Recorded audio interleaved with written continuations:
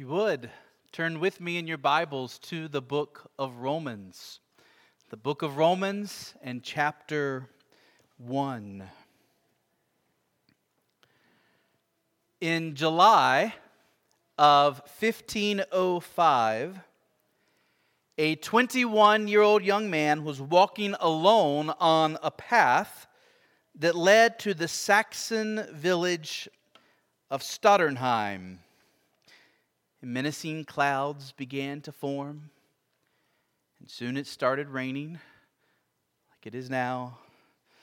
And I imagine this young man, he quickened his pace as he sought to get into the village and out of the storm as quickly as possible.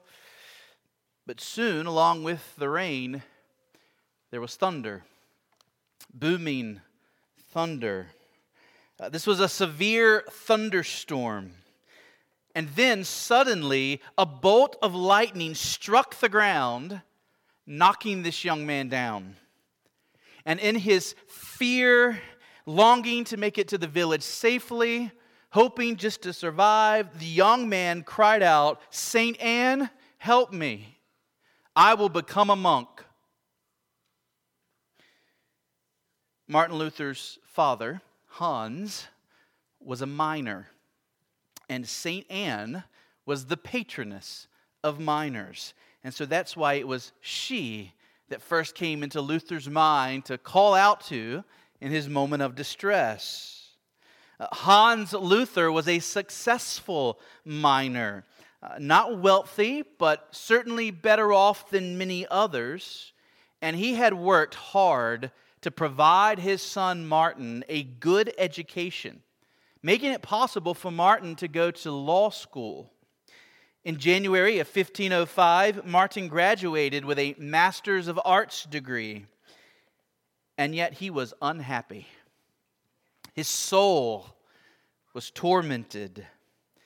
Like most everyone in the Holy Roman Empire, Martin had learned from his childhood, both at home and at church and at school, that Christ is a righteous judge sitting in heaven, and that a judgment day is soon to come. Temptations to sin are everywhere. Luther came from a superstitious people who saw demons behind every tree, always working to catch you in some sin. And Luther, more than most, felt his own sin. And so now, 6 months after graduating law school, 21 years old, having made this vow in fear, Luther felt absolutely conscience-bound and obligated to keep it. And so to the anger of his father, Luther turned his back on his career in law, and he presented himself for the monastery. The Catholic Church had lots of ways that people could deal with their sin so that they might go to heaven. You could perform sacraments. You could buy indulgences. You could go on pilgrimages. Or you could pray to the saints in heaven to intercede for you on your behalf. And all of these could help. But the best thing to do, the surest path to heaven, was to become a monk. For the person that just needed to know that they had done the absolute enough, this was the thing to do. The people of Luther's day believed that Jesus had actually already blown the last trumpet for the day of judgment to begin. But they believed that Mary in heaven had fallen at the feet of Jesus and asked him to wait just a moment longer for the sake of the monks. Aquinas had taught that when a person became a monk, it was like a second baptism. At that moment that you became a monk, you became as innocent as Adam in the garden before the fall. And anytime a monk sinned after that, as long as they repented, they became as innocent as Adam in the garden again. And that was only for monks. Only monks had that privilege. When he was 14 years old, Luther had seen with his own eyes Prince William of Anhalt. This was a man who was born a prince, wealthy and rich, but he had renounced it all, given up all his great power, given up all his wealth, taken vows of poverty, and become a monk. Luther said, I saw him carrying the sack like a donkey. He had so worn himself down by fasting and vigil that he looked like a death's head, mere bone and skin. No one could look upon him without feeling ashamed of his own life. And so this was the path that Luther had chosen so that he could find peace with God and have some assurance in his heart that he was going to heaven. As a monk, he observed seven times each day, a period of prayer. The monks went to bed early, and then they would rise before 2 a.m. in the morning. They made the sign of the cross, they dressed themselves, and then they would gather at the church in the monastery. They sprinkled themselves with holy water, and then they prayed at the altar.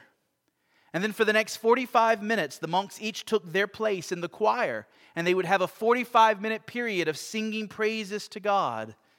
And then they would file out of the church in silence, all to begin the day's work. Things were fine for more than a year until Luther was assigned to perform his first Mass. This was the moment when, as a priest, he would perform the miracle of transforming the bread and the wine into the actual body and blood of Jesus. According to his Catholic understanding at the time, the Mass was Calvary all over again. It was Christ crucified all over again as Christ was sacrificed anew on the altar of the church. Luther knew how to do it. He had seen it done hundreds of times. He knew how the whole ceremony was to be carried out. He knew the words he was supposed to say. And it was going to be an exciting day. Disappointed as his father was that he had become a monk, his father was going to come witness this first Mass that Luther would lead. So Luther began the ceremony. He was speaking aloud, and he spoke the familiar words. We offer to you the living, true, eternal God. And here's Luther's testimony of what happened. He says, at these words, I was utterly stupefied and terror-stricken. I thought to myself, with what tongue shall I address such majesty, seeing all men ought to tremble in the presence of even an earthly prince? Who am I, that I should lift up mine eyes or raise my hands to the divine majesty? The angels surround him. At his nod the earth trembles. And shall I, a miserable little pygmy, say, I want that or I ask for this? I am dust and ashes and full of sin, and here I am speaking to the living, eternal, and true God. And at that moment, Luther trembled at the terror of the holy. He made it through the ceremony. Afterwards, there was to be a time of celebration with his father and his fellow monks, having completed his first Mass. But the conversation with his dad did not go very well. Hans said to him, you learned scholar, have you never read in the Bible that you should honor your father and your mother? And here you have left me and your dear mother to look after ourselves in our old age. And so Luther and his dad Hans, they went back and forth over this. And Luther protested, but God called me in that thunderstorm. He called me to be a monk. And his father replied, God grant that it was not really an apparition of the devil. And that struck Luther. Could it have been the devil? He was suddenly very perplexed. He was filled with turmoil. Could it be that he had actually been following Satan's voice and not God's? And how would he know? Now, even going into the monastery didn't have an assurance of salvation for him. He was vexed. And so Luther threw himself headlong into every possible good work. Sometimes he would fast for 3 whole days. He would sleep without blankets, and he would lay out in the freezing cold. One story says that whenever Luther was in his chambers, if he suddenly had a wicked thought, a lustful thought, a hateful thought, he would throw off all his garments, he would run outside in the cold, and he would toss himself into the water of the monastery pond. Luther said, "I was a good monk. I kept the rule of my order so strictly that I may say if ever a monk got to heaven by his monkery, it was I. But if I had kept on any longer, I should have killed myself with vigils, prayers, reading, and other work." And then came his great opportunity. Luther was selected to make a trip to Rome. There were many opportunities to get more grace in Rome because there were so many relics. There were the bones of the apostles. There were the chains that had once held St. Paul. There were the scissors that were used to cut St. John's hair. Indeed, the full bodies of Peter and Paul were in Rome. Visitors who came and saw these relics were given more grace by God, more reason to hope that their sins would be covered when they got to heaven. But as Luther walked around Rome, he was so disappointed. It was clear that Rome was using all of these relics and special sites as nothing more than tourist traps to make money. Questions about what he had been taught his whole life were suddenly beginning to whisper in his soul. He went to the Scala Sancta, the holy stairs, where it was said that if you crawled up them on your hands and knees, saying a prayer at each step, by the time you got to the top, you will have released a soul from purgatory. Luther regretted that his own parents weren't dead so that he could go ahead and release them from purgatory. So he said, I will climb the stairs in honor of my grandfather. He crawled, he prayed at each step, he kissed each step, but when he got to the top, all he could say was, "Who knows whether it is true?" It's been a long introduction. That's because over the next 5 sermons, we're going to be celebrating together the Protestant Reformation and what God did through Martin Luther over 500 years ago to recover the gospel. I'm using Roland Bainton's classic biography of Luther to help you hear his story. And in this way, I hope you will better appreciate and love what we're going to see in the pages of God's Word. So this morning, I want us to see the text that changed everything for Luther. And it's here in Romans 1. Luther gets home from Rome and he's transferred to a different monastery. He's transferred to Wittenberg. And there he's still a monk, he's still a priest, but now he is appointed a professor at the local university. A fellow named Staupitz, a man who had taught Bible at the university for years, chose to retire, and he encouraged Luther to take the post. Staupitz could see that Luther was really struggling to find peace. And he thought it might be good for Luther to be able to study the Bible, that might bring help. And that's exactly what happened. In 1513, Luther began teaching first through the book of Psalms, and then in 1515, he moved to Romans. And he was now 31 years old. And here are the 2 verses that changed him. Look at Romans 1, verses 16 and 17. He's studying for his class. He comes to Romans 1, verses 16 and 17. "For I am not ashamed of the gospel, for it is the power of God for salvation to everyone who believes, to the Jew first and also to the Greek. For in it the righteousness of God is revealed from faith for faith, as it is written, the righteous shall live by faith." Paul says in verse 16 that he's not ashamed of the gospel. That is the good news about Jesus. And why is Paul not ashamed about this good news? Because this message, he says, is the power of God for salvation. And this salvation is for everyone who believes. So we're going to make a few points, and then we'll hear the difference that this made for Luther.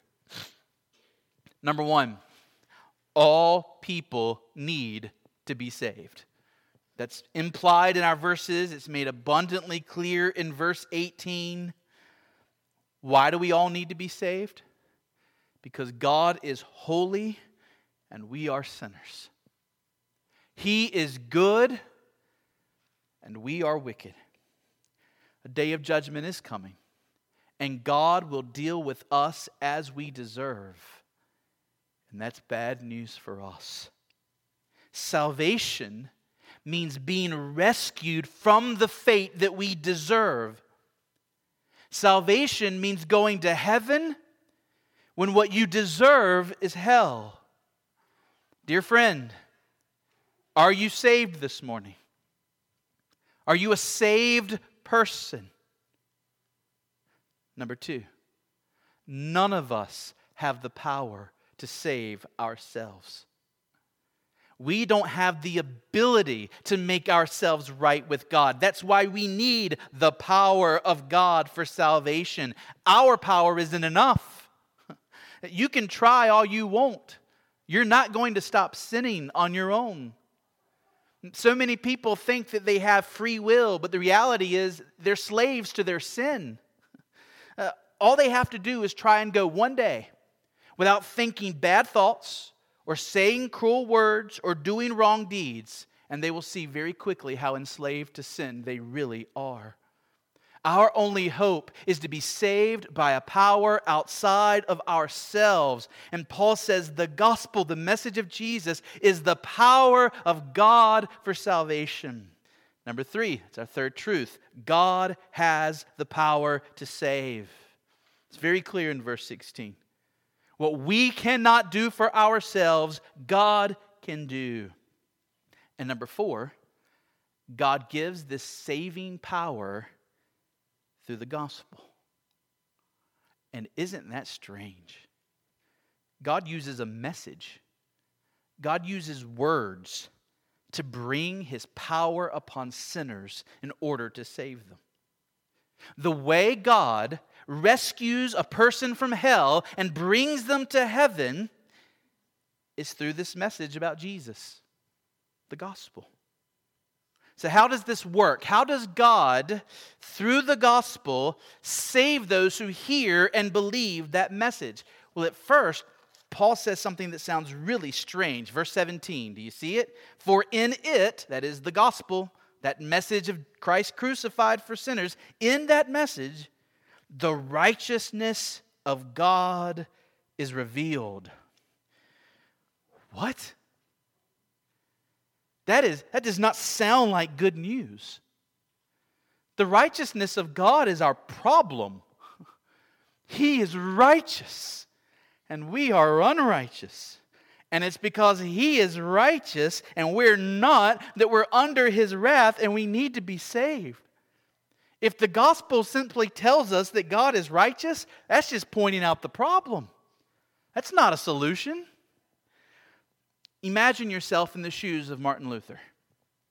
He wanted so badly to understand what Paul was saying in this book of Romans. And verse 17, in the midst of his anxiety, particularly tormented his soul.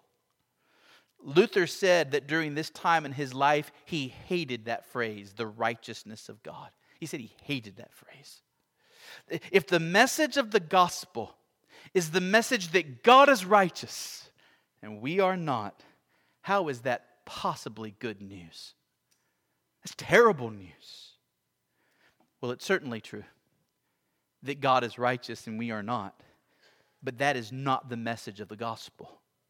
That is the bad news that must be understood before you can get to the good news of the gospel. When this verse clicked for Luther, it not only changed him. Verse 17, clicking for Luther, led to the beginning of the Reformation, all that came from it throughout Europe. It's the reason there's a Baptist church sitting on this corner in Rocky Mount today. We would not be here had God not worked through verse 17 clicking in the mind of Martin Luther. Let me see if God will perhaps cause some light bulbs to come on this morning. Maybe it'll click for you today. I hope so. What does it mean that in this gospel message, the righteousness of God is revealed?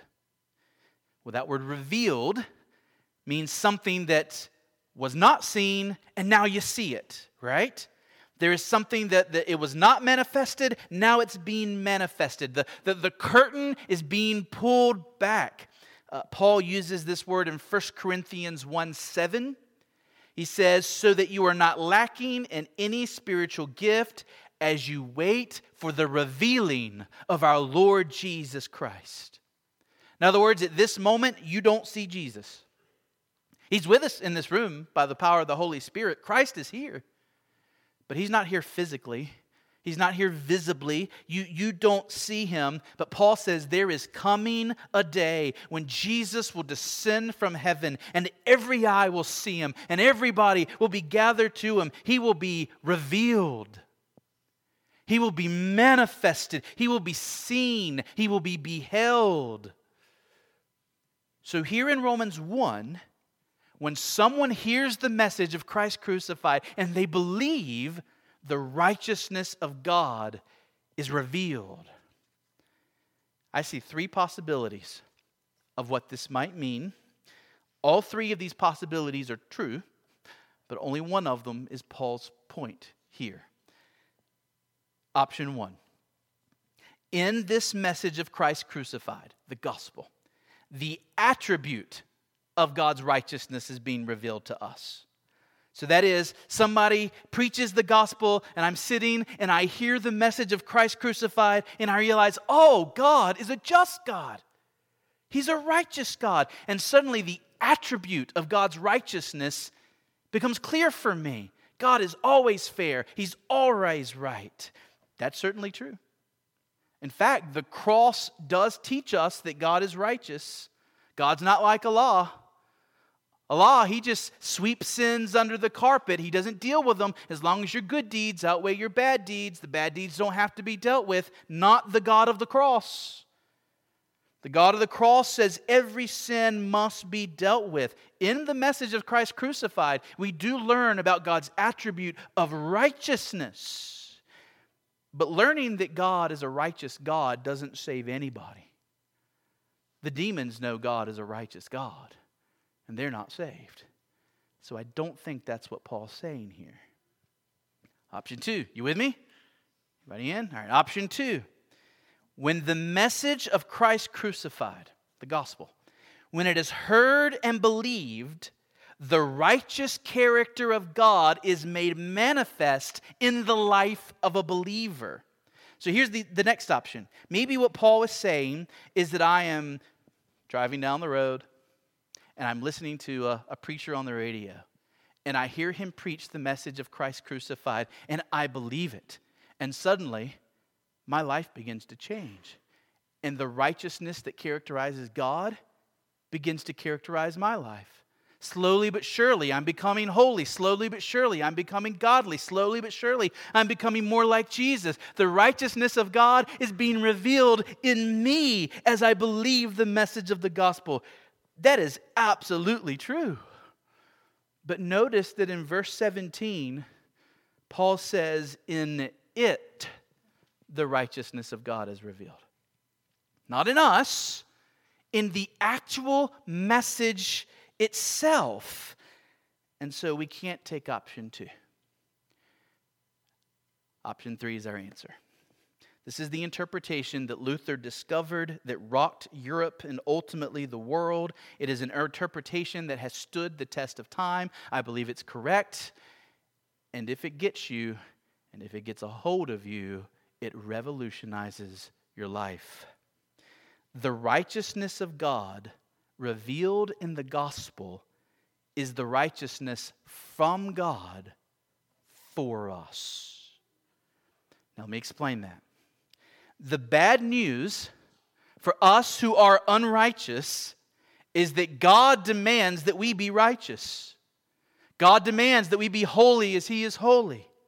But the good news is that God, through Jesus Christ, gives us the righteousness He demands from us. He doesn't just tell us to be righteous, but through the gospel, He gives us the righteousness He requires.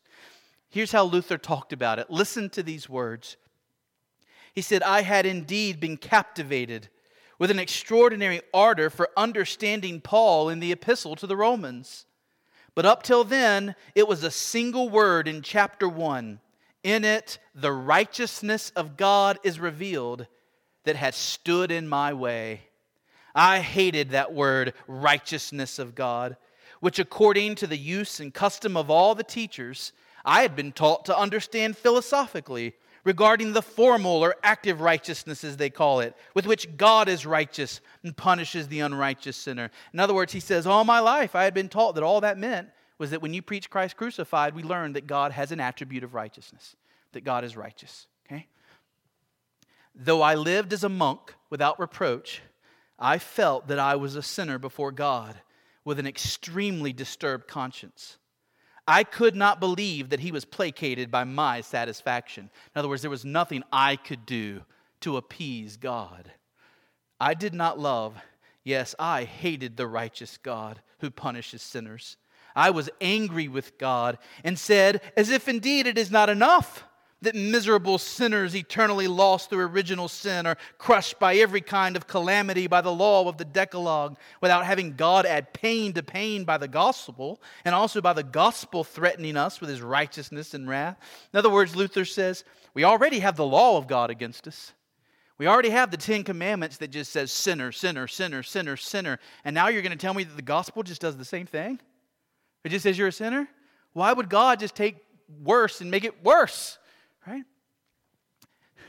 He says, I raged with a fierce and troubled conscience.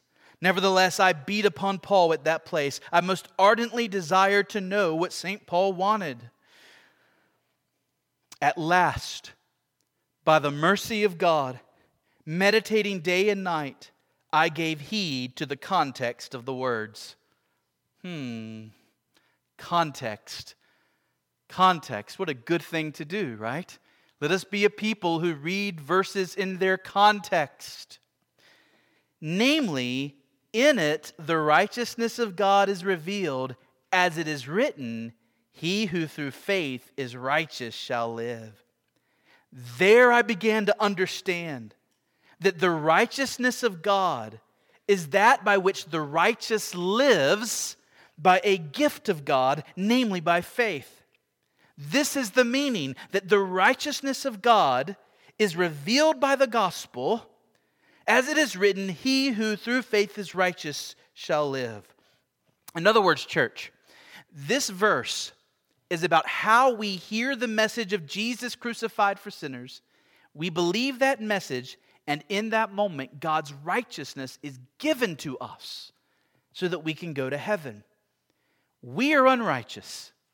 He is righteous, and he accounts his righteousness to us the moment we believe so that we can go to heaven.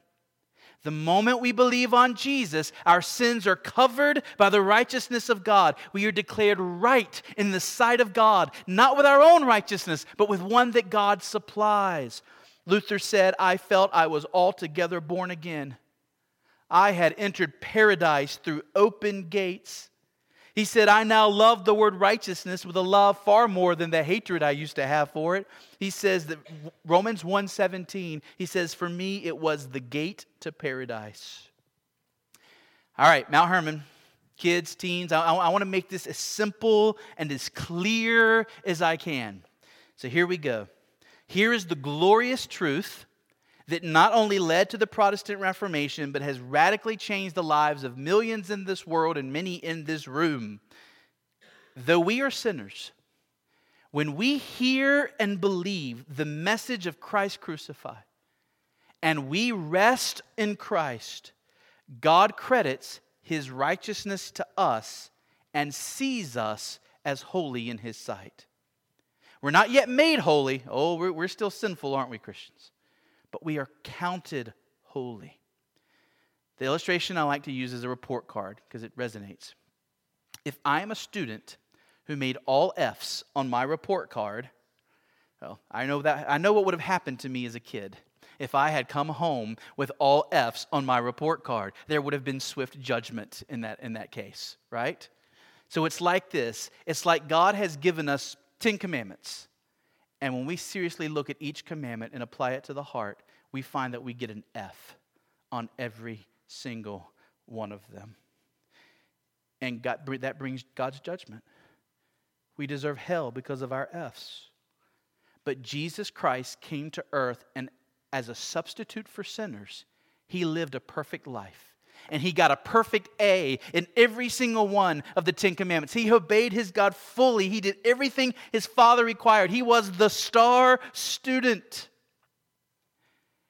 When we believe on Jesus, his perfect A's are accounted to our report card. Just like at the cross, for those of us who believe in him, all of our F's were placed on Christ's report card, and he bore the judgment we deserve. He took all of our guilt and bore the judgment. And when we believe, all of his perfect righteousness is given and accounted to us. It's the great exchange. It's the greatest message in the world. It's hallelujah. Amen? Hallelujah. That we who are sinners can be made right with a holy God. But I have to show you that that's true. I can't let you just take my word for it. So very quickly, why am I sure that's the right way to understand this verse? Why am I sure that Martin Luther was right? You know, there's a lot of people today who would say, oh, but Martin Luther, he got it wrong. No, he got it right. Here's how we know. Number one, there's the end of the verse. Context, remember? The end of the verse. Do you see it? Verse 17. At the end of this verse, Paul proves his point by quoting from the Old Testament. He quotes from Habakkuk 2, verse 4, which says, the righteous shall live by faith. Notice the connection between the first half of verse 17 and the second half. The first half talks about righteousness and faith. Do you see those words in the first half? And the second half talks about righteousness and faith. Do you see those words in the second half? In the first half, we have the righteousness of God from faith for faith. In the second half, we are told that this is what Habakkuk meant when he said, the righteous shall live by faith. So the second half of the verse is the evidence, the support for the first half. Notice that the righteousness that is God's in the first half of the verse is man's in the second half. How? By faith. It's very clear. I think it is very clear that God is saying, here's what you have to do to be saved. Just trust. Just believe the Lord Jesus Christ.